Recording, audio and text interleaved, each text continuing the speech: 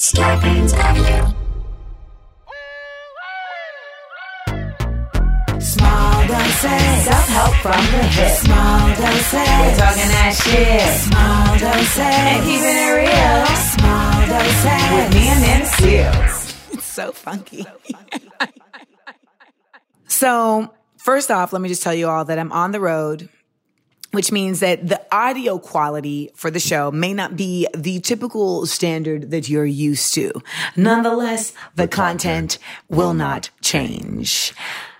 That being said, shout out to everybody who has been coming out to the Smart Funny and Black tour. It has been incredibly live. We just came from Columbus, Ohio, and I got to tell you, it was bonkers. I had no idea that Columbus, Ohio was you see it, you hear the sirens? That's because I'm in Detroit. I had no idea that Columbus, Ohio was a full lituation. And it really was. I mean, they knew the Vibonics. Absolutely. So shout out to Columbus, Ohio for giving us just the most incredible show and really showing us that we need to make sure that we always come back to Columbus.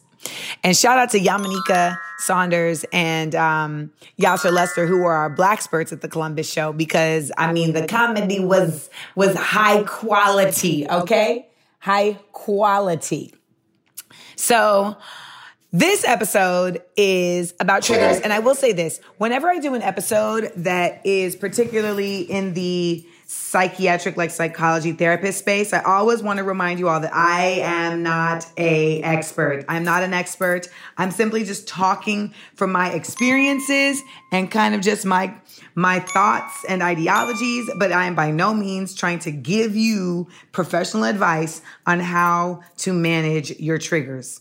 All right. This is all just like your homegirl, basically like, well, this is what's worked for me. And so I'm just imparting this to you. That's how I want you to look at it. That being said, let's get into side effects of triggers and drop a gem. Jam dropping. Jam dropping.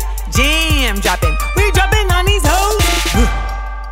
So today's gem dropping is triggers versus idiosyncrasies. Now, triggers are basically things that take place that trigger you to respond a certain way based on a previous occurrence that affected you majority of the time negatively, right? So, for example, if you were abandoned as a child, there would be like certain things that could take place in your adult life that would trigger the feeling of abandonment that you still have from being left as a child by a parent, right? So, you know, if you were somebody who suffered a certain level of assault or like a sexual assault, there may be a certain trigger that can take place that would bring you back to the feeling that you had related to that assault that is negative. That could be, you know, a feeling of embarrassment. It could be a feeling of rage. It could be a feeling of betrayal, of violation, etc. And you sometimes don't even know what could trigger that. I mean, sometimes it's something very obvious, you know, like hearing about someone else's assault or having to speak about your assault, or even something like, you know, being in a sexual act where something mimics something that took place in your assault. Like, those are pretty, like, standard, but sometimes you just never know when a trigger is going to pop up that can bring you back to a place that was not a good place to be. And that can be a doozy, especially for, like, you know, a new relationship, right? Because that person's essentially like walking in a minefield of triggers unless you have actively, you know, put the work in to manage and even discover your triggers. Because that's the other thing, is that sometimes you don't even know that there is something that happened that you have a trigger for. Like what I just said about like being abandoned as a child or assault, like you are consciously aware that these things took place. But sometimes you can be triggered to go back to a place that you didn't even know was trigger worthy. Now, an idiosyncrasy is something that is a unique trait to you that may spark annoyance or frustration if it is not handled, right? So like sometimes people have an idiosyncrasy about like people slurping their food. And if someone slurps their food, they're just like, oh my God, that is so annoying. You know, that it triggers, it basically makes them irritated, but it's not associated with a prior occurrence. It's just something that is an innate annoyance to them. Like for me, hearing chairs against the floor, like in a restaurant setting, is just, oh my God, it is so irritating to me. And that's one of my idiosyncrasies. Now you can have like positive idiosyncrasies too. It's just like the unique ways in which you function in the world. And they're not general, they're idiosyncrasies because they're usually more tailored to the personal individual. You know, like I know one of my relationship idiosyncrasies is like I really feel like when you walk in the door, I want immediate affection. I'm not saying you got to come and fuck me through the door, but like, you know, give a nigga a hug or give me a kiss or, you know, just come through the door and greet me and then go on your merry way. But when that doesn't happen, it just kind of throws off my vibe. And so that's an idiosyncrasy of mine. Like it fucks up the mechanism of me when that doesn't take place. Now, the thing about idiosyncrasies, similar to triggers though, is that like you really have to work to not let them get things too out of hand and not let them simply like rule you, right? So see the example I just made about how like it throws me off my vibe, like that is something I need to work on. Like it really just shouldn't be able to like rock my boat like that. But it's one of my idiosyncrasies that it does, and it's something that I want to get more of a handle on. But see, the thing about triggers and idiosyncrasies is that like in both cases, not everybody is going to be able to like keep a tally of all of these things that are innately affecting you. That's why it's on you to do so. And that's why it's on you to be doing the work to manage and, well, to discover and then manage and hopefully maybe even eradicate your triggers. And they have like different therapy that works on this, you know, whether it's cognitive behavioral therapy or EMDR, where, you know, you are working on specifically a traumatic incident and how to change your relationship to that incident. And that's not always, you know, something that you can do by yourself, which is why therapy has really become something that is not just a buzzword anymore.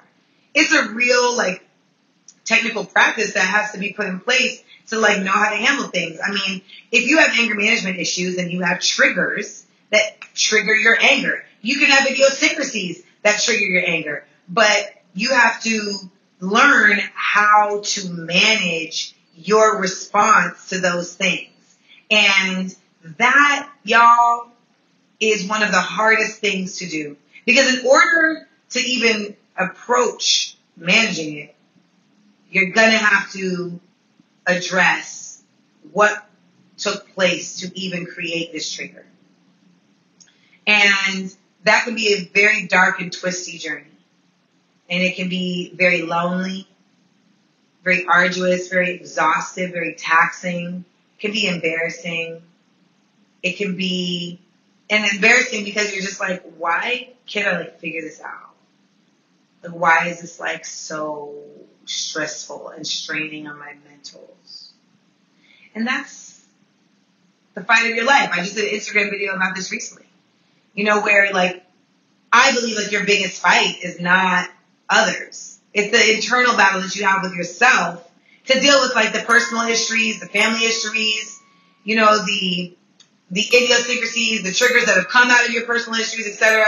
And just like how you get to a place of peace with those things to be able to not be on constant guard with the world and its ability to pull them up. So whether it's a trigger associated to a prior negative occurrence, or it's an idiosyncrasy that's associated with just something that you don't necessarily like, or something that you do like, either way, it's all a part of the mechanism of you.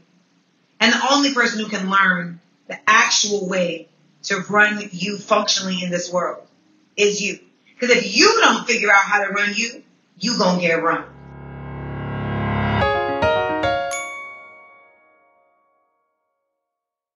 DMT. We're serving it.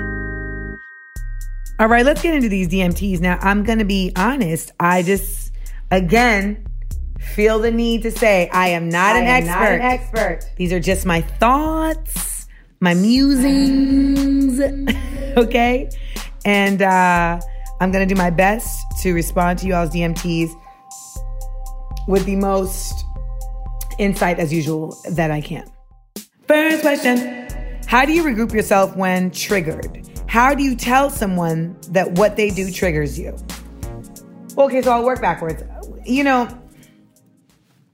First of all, I feel like if you're in a place where you can like tell someone like you've triggered me, that's like a really good place. Because I think that means that you have a relationship with your triggers that is very clear.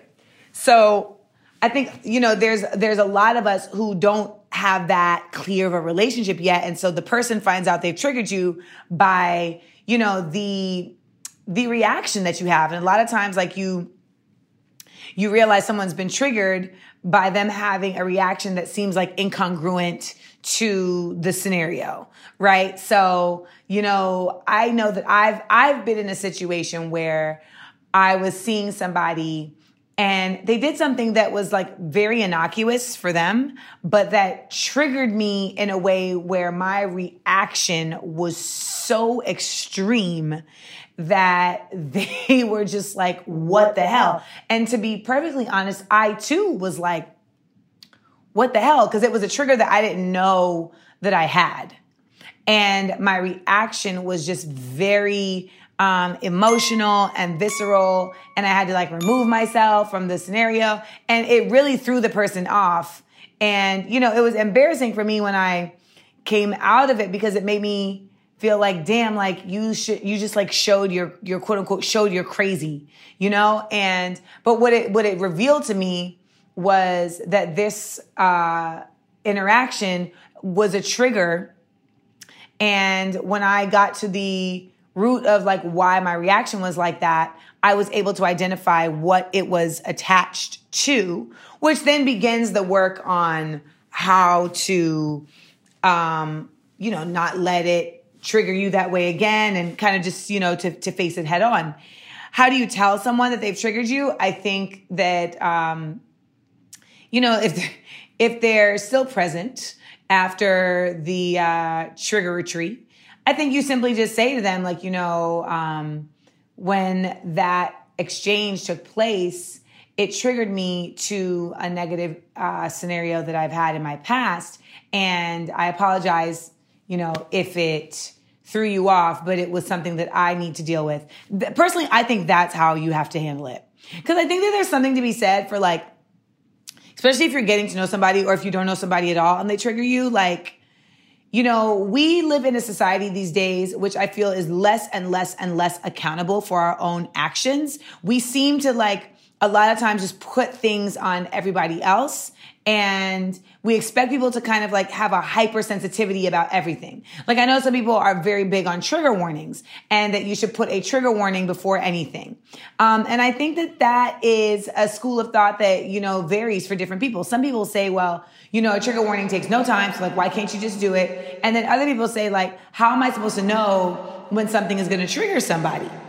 I think there's obvious ones, but I think there's also like certain spaces where you just feel like, well, do I need to do a trigger warning on Instagram or do I need to do a trigger warning before a series of tweets? So I think that there's like such a nebulous space for like what constitutes a trigger warning, but I do feel like there isn't a nebulous space for what constitutes like your own accountability for your own reactions to things and your own actions. And I think that unless somebody knows your trigger and is actively pursuing it, which is essentially gaslighting, you shouldn't put that on somebody else. Like, you triggered me. Like, it's like, well, if someone is moving out of ignorance or inadvertence, I don't even know if that's a word, but I'm going to say it, inadvertence, then I feel like I'm not saying that you have to apologize and be like, I don't necessarily feel like you have to say I'm sorry unless you feel like you have really disrupted in a way that you don't necessarily feel proud of. But I do think there is something to be said for just taking about accountability for saying like,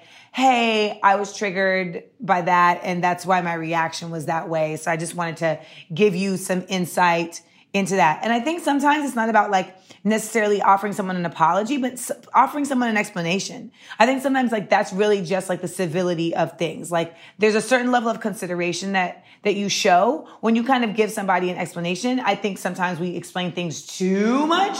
I know like I definitely kind of over explain things when I feel like I'm having to like try and get somebody to understand. But I do think there's a certain level of explaining that comes from a place of like, I just want to give you some insight into a situation so that you don't feel like you have to internalize it. And I think there's something good in that. And I think that it's honorable. Next question. Sometimes my mother is my trigger for self-doubt and depression. How do I handle staying away from triggers if it's my mom? There was another question about this in relation to someone moving back home with their parents. And they said they were facing the root of their triggers because it wasn't until they were out into the world that they realized that their home history was the biggest trigger. I think both of these come from a similar space of just like, how do you manage a trigger that you can't avoid? And I think there's a school of thought, and there actually is like a whole style of therapy, EMDR therapy. I always get the acronym wrong. Yeah, EMDR therapy. That basically says that the work of dealing with triggers is about rewiring your reaction to triggers. And one of the examples they give is that, for instance, a rape victim may feel that when they think about their tragic situation that took place, that they go to a place of anxiety, they go to a place of fear, they go to a place of embarrassment, they go to a place of hostility, etc. And so in this particular therapy, they speak about how their rewiring is in changing your relationship to the trigger. So instead of the trigger having you go back to those negative thoughts, having the trigger bring you forward to thoughts of, in this case, when the person may perhaps go back to thinking about their assault, going to a place of saying like, I'm a survivor, I am strong, I made it, so basically rewiring the trigger to trigger positive reinforcement versus negative. And, that is not an easy thing to do by any means. I think that, for what it's worth, there's a certain level of like mental strength and compassion that takes place with that. And like I said, there's literally an entire school of therapy dedicated to this because it is something very difficult to do on your own. But I think that there's no hurt in trying. Like if you're living at home, you're literally waking up triggered every day. So like you're gonna have to implement some type of shit to make sure that shit ain't fucking up your shit on a regular basis. Like if every day you wake up and you look at your Hungry Hippos and it takes you back to that time where you was playing Hungry Hippos with your cousin and then, your mom came in and beat that ass in front of your cousin while you were playing Hungry Hippos and beat that ass about some shit that you felt was not beat that assery worthy, then you're going to have to figure out like, okay, how do I like disassociate Hungry Hippos with that memory? Because I don't want to keep going to that memory because then when I go to that memory, it takes me to a place of darkness. It takes me to a place of embarrassment. It takes me to a place of sadness. All of those things that come along with like, being beat by a parent and especially if you don't feel like you deserved it, etc. Right? So like some might say like, why can't you just throw away the Hungry Hippos? And I guess, you could. But I think there may be an exercise in just kind of like figuring out like how to just change the relationship to Hungry Hippos. And I know that a lot of us have to deal with this on a regular basis, like just in our lives, because there are just people that are around us that may trigger us, and that may not be able to be removed. And I think there's a boundary that also needs to be drawn as well. And sometimes that boundary doesn't have to be like a physical hardline boundary, like that says like, I don't stay in the room with these people or I don't talk to these people. Sometimes that's necessary. But I think there's also a certain boundary that happens just in your consciousness where you're like, I'm not going to let those people cross this line of my emotions. I'm not going to let those people cross this line of my mental strength. Like, I know for me, like, that is the hardest thing. And that's the thing that I'm really ardently working on. Like, providing a certain, like, protective orb and boundary for my space, because I'm such an empath that, like, everything kind of can get underneath my skin. Like, my ex was like, you know, everything bothers you. Everything bothers you. And it's not even that everything bothers me. It's that I'm an open fucking wound. Like, and I'm, you know, it's not even fair to say I'm an open wound because that's maybe dramatic, but I'm more so just like, I'm a porous person. Porous, porous, meaning that I have, like, you know, these fissures in my person, in my mental firewall, where things can come in, and it comes in from other people, it comes in from other energies, and you know, it comes in from other like people's behavior. It slides in through that little fissure and then makes me feel some type of way. And it's like, you're so easily triggered, Amanda, because you just have so many ways for people to get to you. You need to create boundaries. So if you're dealing with like your mom, or you're dealing with your home life, it's like, you have to figure out, like, what is my protective orb that I'm keeping around me? Along with, you know, it may be like, I'm not going to sit here and watch TV with them every night, because it always ends up being some fuck shit that takes me to a dark place. Like, you know what? You may have to like shift that. But I do think there is something real about, like, at least beginning to try to do the work yourself of reassociating triggers that connect you to a negative place with a more positive reinforcement on how you made it out of that negative space, or how you're making it out of that negative space.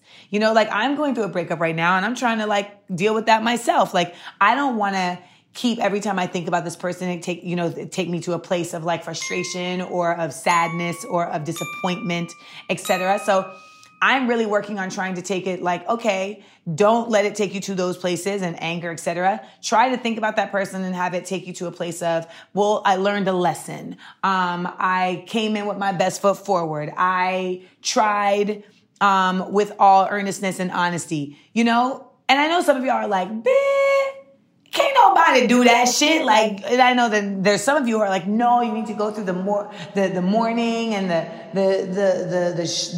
Fiona Apple of it all. You know, the Sarah McLachlan, like, lying in a bathtub with your makeup smeared of it all. And I don't necessarily disagree with that as some people's process, but I know that I'm fucking tired of that process. I really am. And so I know that y'all who are asking these questions, you're tired of the process of having to go through the trigger over and over and over and over and over again. So I think that that's I don't know. I think that that's a way to look at it and to attempt to try to make your interactions with these people that are not going anywhere livable, or at least manageable. Next question. As someone with a background in psychology, I learned that there's a fine line between being triggered and being upset by something. I would like to know, how do you let someone know that they're misusing the word trigger without making them feel like negative emotions they're experiencing aren't valid? I mean, I always feel like at this point, you know, just dealing with someone from a place of compassion is the best way to correct. Which always starts with, like, you know, protecting their feelings and saying, you know, what you're saying is valid. Like you said in that question. I mean, telling somebody, like, what you're saying is valid, and I completely understand why you're upset. However, and then, you know, I think there may be like the gem dropping was the difference between idiosyncrasies and triggers. And I think that there's some validity there where you're like, you know, I understand that this upsets you because it's something you don't like, but a trigger is associated with something that has taken place that is an actual trauma. You know, so I think that, and you know, trauma is a scale too, right? Because like some people's traumas, other people look at them like, oh, bitch, you weak. Like if you ain't done, I mean, you think that's a trauma? Let me tell you about the time when you know what I mean? And it's like, we always have to remember that everything is relative. Everything is relative. Everybody's shit that they've gone through is what they've gone through, and everyone's mental status and their capacity for coping, et cetera, is all just uniquely different. And that's when you find out, like, especially in relationships, like if you guys are even compatible. You know, like if you can even manage, because like if someone has like no coping mechanisms and you have all the coping mechanisms, it eventually will end up being so burdensome for you because you're always having to manage them, which they end up resenting because then they feel like you're parenting them. You know what I mean? Do I sound like I'm speaking from experience? But I digress. I think that really just in pointing out to people that you are aware of their feelings and that you acknowledge their feelings as like real and valid, I think that's always the place to start if you're trying to correct in this scenario of trying to let them know, like, sure, this upsets you and that's real. However, it's not a trigger.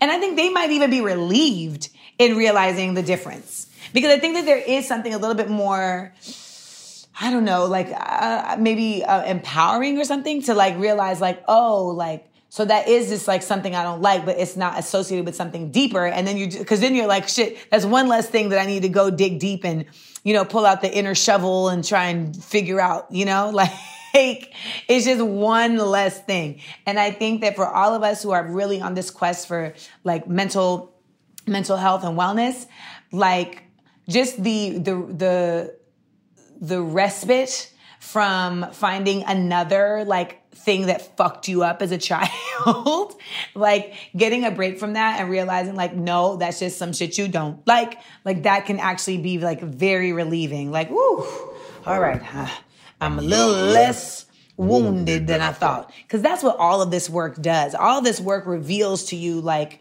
just kind of like how much you've overcome and how much you've taken in and how much you've taken on. And, you know, then you can start to feel like, damn, maybe I'm weak or maybe I need to be tougher, etc. And I think all of that is also just incredibly subjective. I think what it really boils down to is just being able to pat yourself on the back for saying, you know what, I'm going head first into the work and I'm dedicated, and knowing that it doesn't happen overnight. Like change and dealing with triggers and the managing of them, like that's not going to like shift overnight. Take it from me. I'll discuss it in that one time.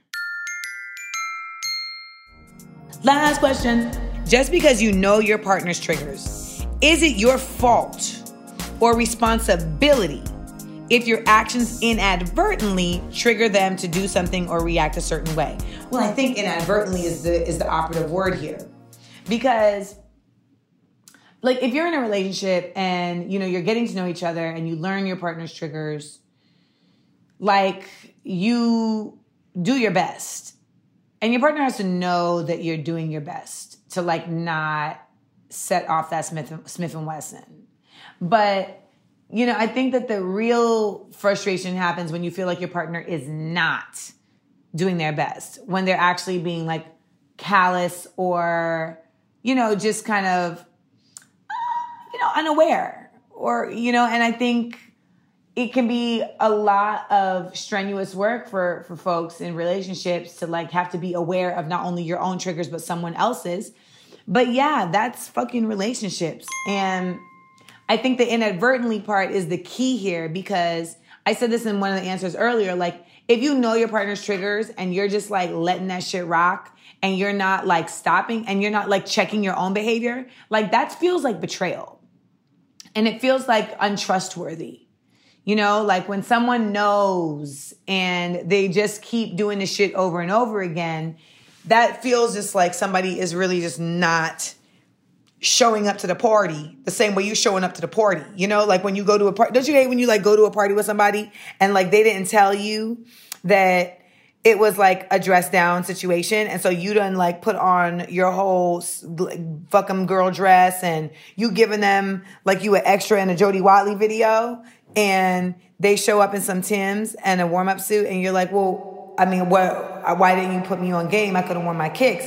And they're like, oh, I mean, my fault. And you're just like, but you knew we were going to this party together. So like, well, how could you let me show up to the party like being all extra and you just showing up to the party being chill? Now we look silly and now I'm just like the one out here at the party. You don't ever want to feel like in your relationship. You never want to feel in your relationship like you're the overdressed, right? If the motherfucker in your relationship with you is showing up in a tracksuit every day and they can't glam up ever so often, or at least on a regular basis, treat that shit like we on the goddamn red carpet, I mean, what are we doing? And when I say red carpet, listen, I know some of y'all are like, well, no, like relationships, you should be able to be relaxed. Yes. I just mean though that you're showing up like it matters. You know, like I hate that the BET Awards, like people be showing up like they're going to the fucking movies. I don't want to see any more fake bulletproof vests. Like y'all just go on lime green bulletproof vests. Y'all go to lime green fake bulletproof vests for the whole summer. Like, is that really what we can look for? Like what I feel like should be happening is like when we dress up, we show reverence to like, okay, this is our own unique space. And I think that that's what this analogy speaks to for relationships. And part of that is also in being aware and conscious as much as you can be about not stumbling over triggers. However, with all that being said, humans are a minefield. Humans are a minefield. And sometimes triggers get triggered before you even know what to say. Or do, you know what I mean? Like, you're like, I didn't even know. Like I told you early in these questions, like I had a scenario where I was triggered and both him and I didn't know that was a trigger. So that was like, oh shit, news to me.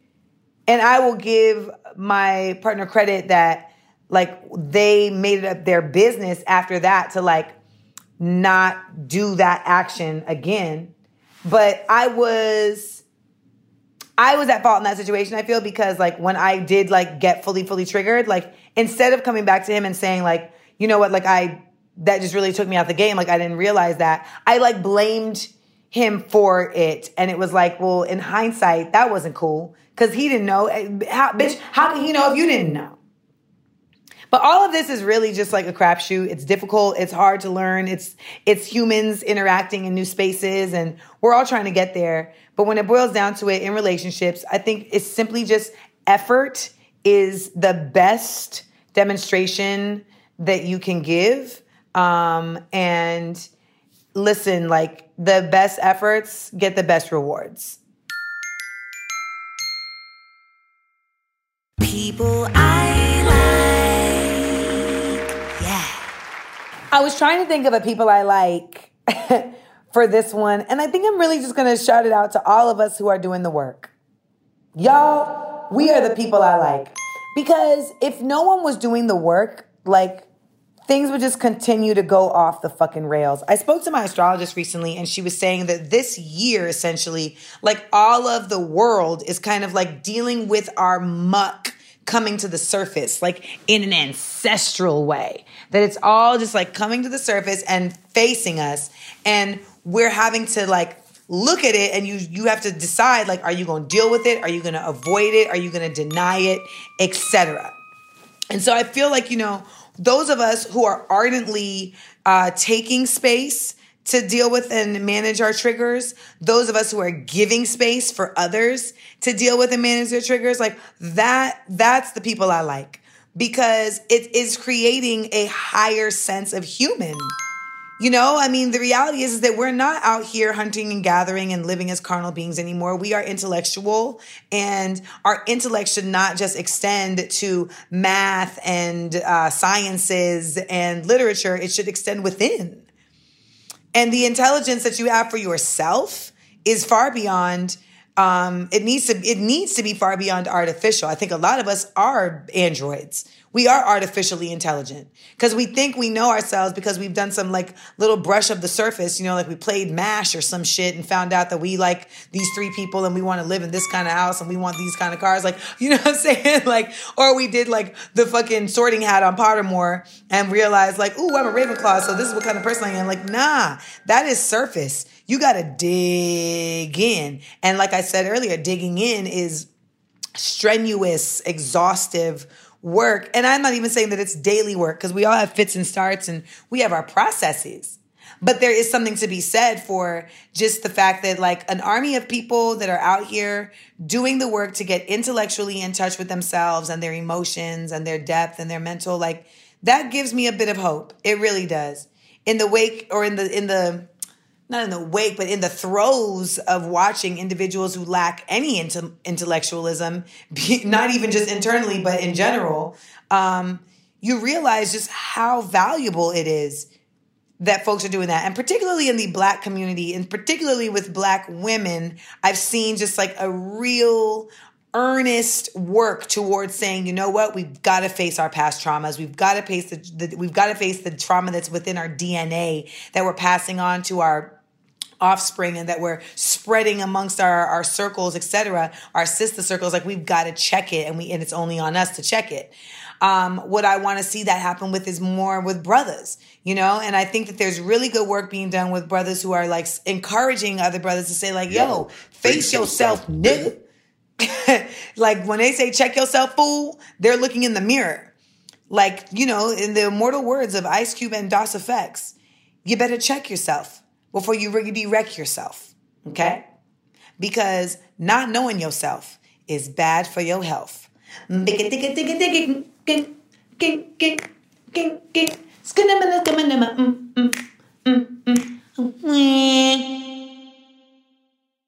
one time.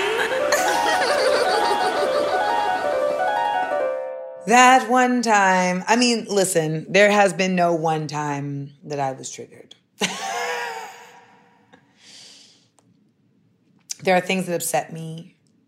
There are things that I have like idiosyncratic ways about.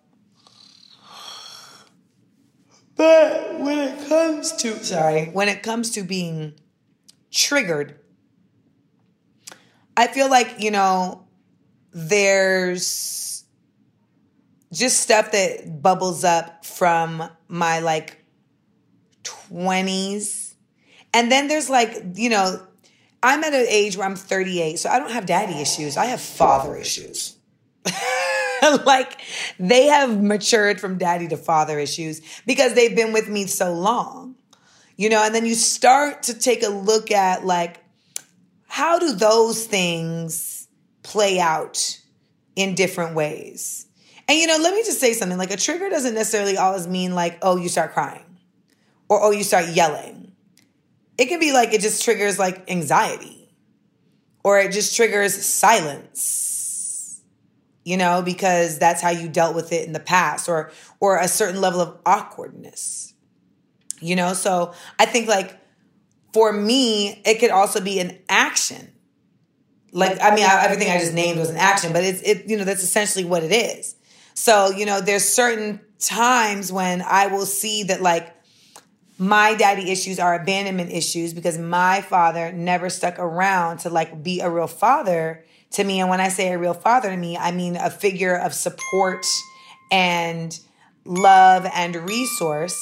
And so I have an abandonment issue that gets triggered when I feel like someone who I am leaning on that for, or who I'm looking, not even leaning, who I'm looking to that for, who has presented themselves as such, is pulling that away from me or is doing behavior that denies me of that.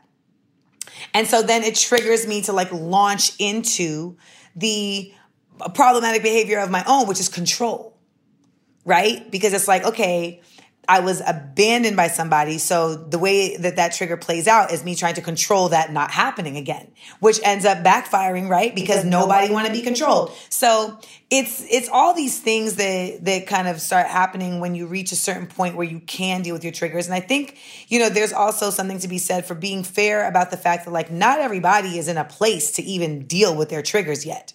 Like that's not just some easy shit to do. And so sometimes it can be a really hard thing to like walk away and give someone space to do that or to get to that point. Because if someone hasn't dealt with that, especially if you already have, like you're not going to line up a lot of times because particularly in relationships, like they're absolutely going to be exhaustive for you because if you're a compassionate person, are going to always want to try and like manage their shit and you're working harder at managing their shit than they are.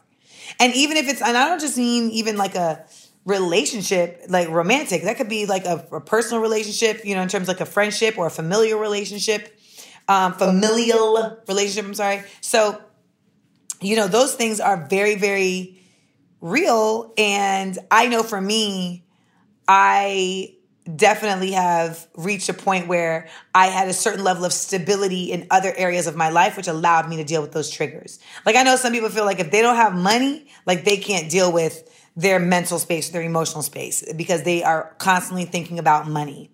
And if they don't have time, here's the catch-22 about that.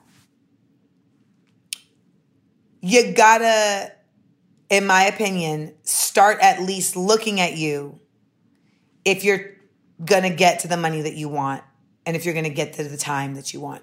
You have to make time to start dealing with you.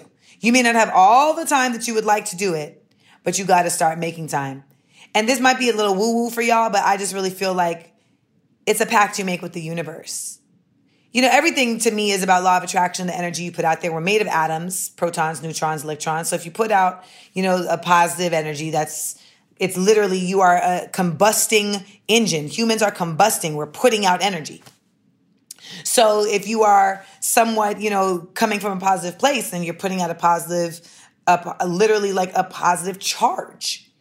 And hopefully that, you know, in science brings back positive to you.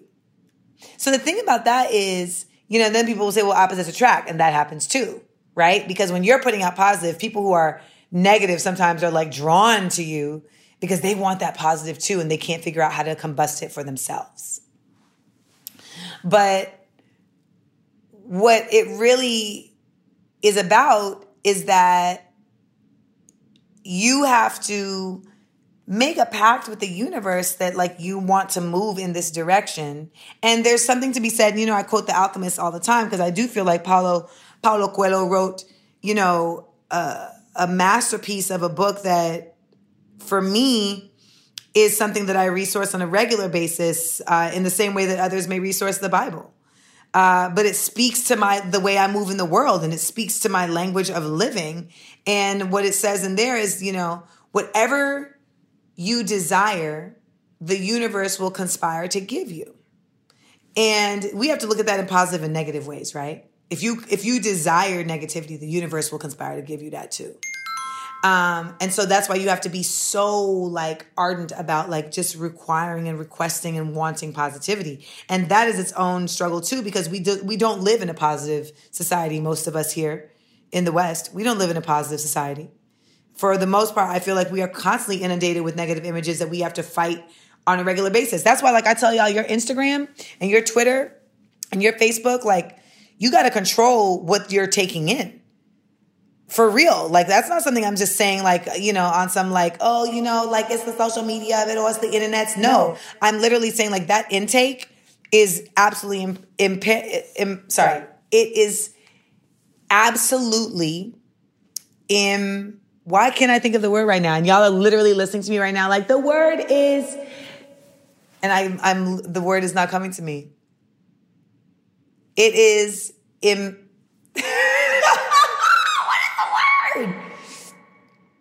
not impertinent, not impeccable, not indispensable. Oh my God, y'all, I'm having a full-on brain fart. This is going to kill me. Hopefully it'll come to me later in the show. But it is, for lack of a better word, important. Imperative. That's why it is imperative that you make sure that what you are consuming, not just in your food, but in your mentals, is of a certain level of like substance and sustenance. I mean, like when I first got with my ex, I felt like his Instagram was just full of foolery. And so I like infiltrated his Instagram and had him following, you know, just some different stuff that could like just divert his mind from stuff that was like kind of just not filling him with like goodness. And he told me, he was like, you know, that actually like really makes a difference. You know, just kind of just like when I'm scrolling through my Instagram of like, you know, just niggas and shit, and then a panda pops up. It's like, oh my God, look at this panda. So I really say all of that to say that it is hard work to figure out how to work on yourself at the same time as being there for others and creating space for others. And I know like one of the hardest things I had to do was kind of like break away from a relationship that I really cherished, but that I saw was incompatible because of the difference in readiness and availability mentally and emotionally and spiritually to do the work needed to be our best selves. You know, and I think that for what it's worth, like he really would have loved to have been there and he just couldn't get there yet. He just wasn't there yet. And I feel like I've had a number of scenarios where like I meet dudes who just are like, oh my God, like you're just so further advanced than me, like mentally, emotionally, physically, that they really feel like it makes them, I don't know, like question themselves just to be in my presence. And I mean, that, let me tell y'all, feels like shit. Like, so me just literally being my whole Amanda self, like just makes you feel less about you. And I know you're like, damn, you got to stop dating these weak niggas. But the truth is, I just think that that's the case for a lot of men right now, because women are taking such a just like concerted stance about our independence far beyond economics that it really starts to like reveal just the fragility of male ego and masculinity and all of that. And it forces real like rebuilding for brothers on what actually matters. And that simply being able to pay bills is just not enough. It's just not. It's not. And a lot of us haven't even seen like what a real relationship looks like with two people who actually have done the work and are doing the work. Because for the most part, this is a brand new generation of people doing work. I mean, I know a lot of our mothers, I'm 38. A lot of our mothers and the relationships that we saw, like I know people love to romanticize. Like remember back in the good old days? Like no, the good old days was a lot of women having to just figure the shit out in spite of their partner's shortcomings and flaws. You know, and a lot of men not really having to do that same work in return because of the focus on men as breadwinners and women having to kind of like attach for that. Come on. I mean, women couldn't have their own bank accounts in America until like 1976 or some shit like that. So we're not really just trained as much as we think we are in like what it looks like in a healthy relationship. I think that's really something we're all trying to like figure out in real time. Some of us were very fortunate to actually have like the rare example of that. But nah, just because you had two parents in the home doesn't mean that you saw like what a good relationship, a healthy relationship is, because that's not necessarily what that meant. So for me, like my work on triggers is happening in earnest now. And I think I won't lie to you. Like part of that is because I do have a solid base in my work and I do have a solid base in my purpose. You know, and I had an ex say to me one time, like, I wish I had had the time and the money to be the man that you wanted me to be. And I said back to him, it's not that you didn't have the time and the money. You were lacking the maturity and the purpose to be the man that you needed to be with me. And no amount of time or money can give you either. The last dose. Triggers. It's dirty work, dealing with it, facing it. But you know, you can wash that mud off. You can get clean with it. It's constant work too, you know, because it seems like, you know, just when you think you've found all of the one-sided socks in the ball pit at McDonald's, there's another one that is missing. And you just know that, like, even just actively committing yourself to change is a worthy step. You're going to have to apologize a lot.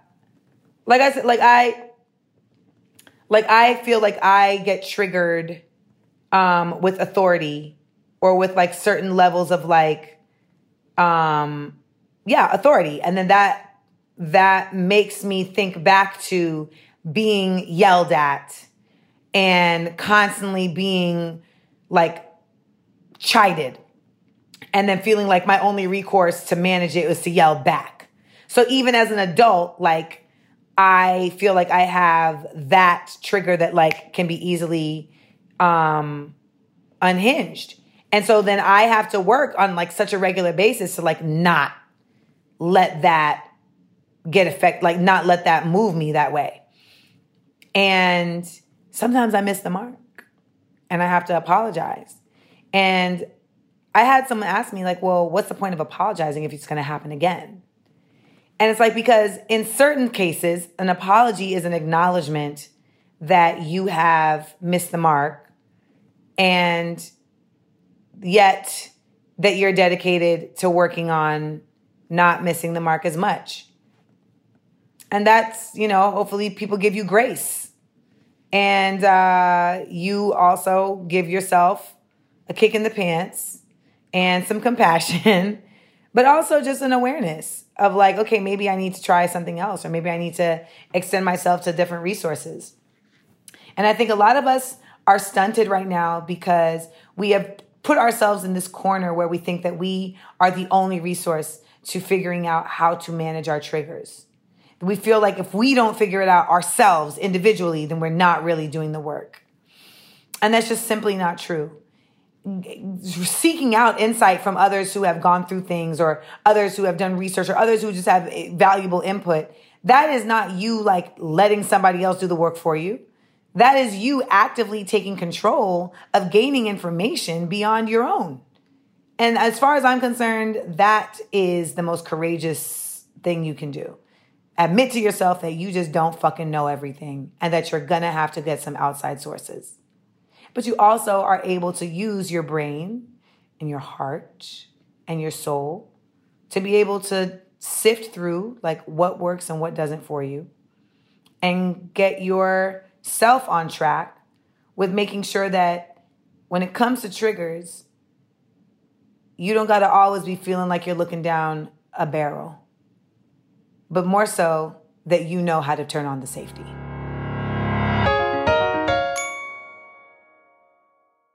Starburns Audio, a podcast network.